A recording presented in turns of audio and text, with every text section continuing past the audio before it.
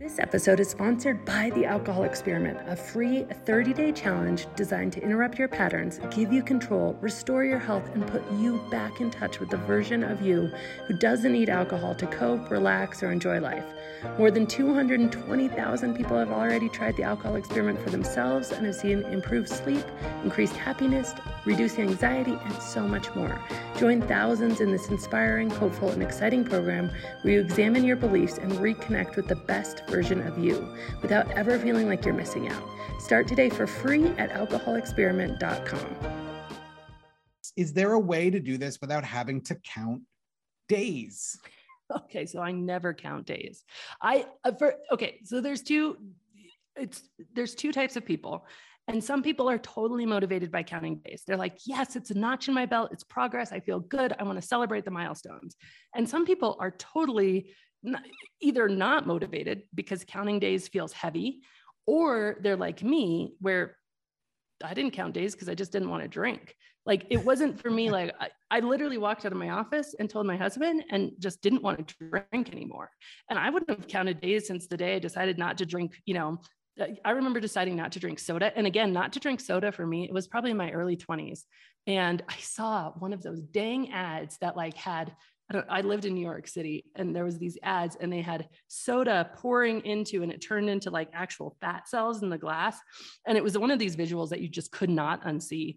And then there was other ads talking about like the chemicals and the sugar, and that knowledge was like, oh my God, disgusting. I don't want to drink soda anymore. And so I stopped drinking soda decades ago.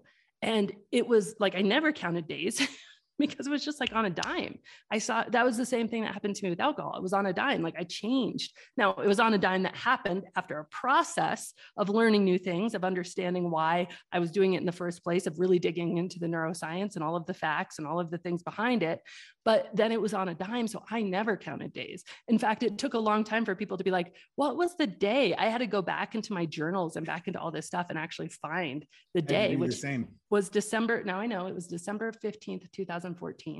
But that was a long time for me to even know what the day was. So we filter all choices like that through how does it make you feel and how does it make you behave. If counting days makes you feel great and motivated and makes you behave in a way that you're like, yes, I'm going to get the next day, I'm going to get the next notch in my belt, do it. If it makes you feel heavy or frustrated or anything like that, don't do it. And so it's always up to you. And we always bring everything back to you and how it makes you feel, because there's not any rules around here besides try to do what makes you feel good, because we know what makes you feel good will lead to the most success for you.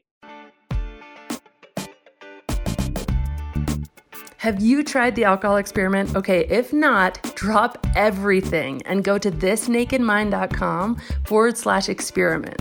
This free 30-day challenge is designed to interrupt your patterns and put you back in touch with the best version of you. You remember it was that version of you that's living your most joyful life, the version that doesn't need alcohol to relax or to have a good time and is having more fun than ever. And again, this is a totally free challenge that will change everything for you.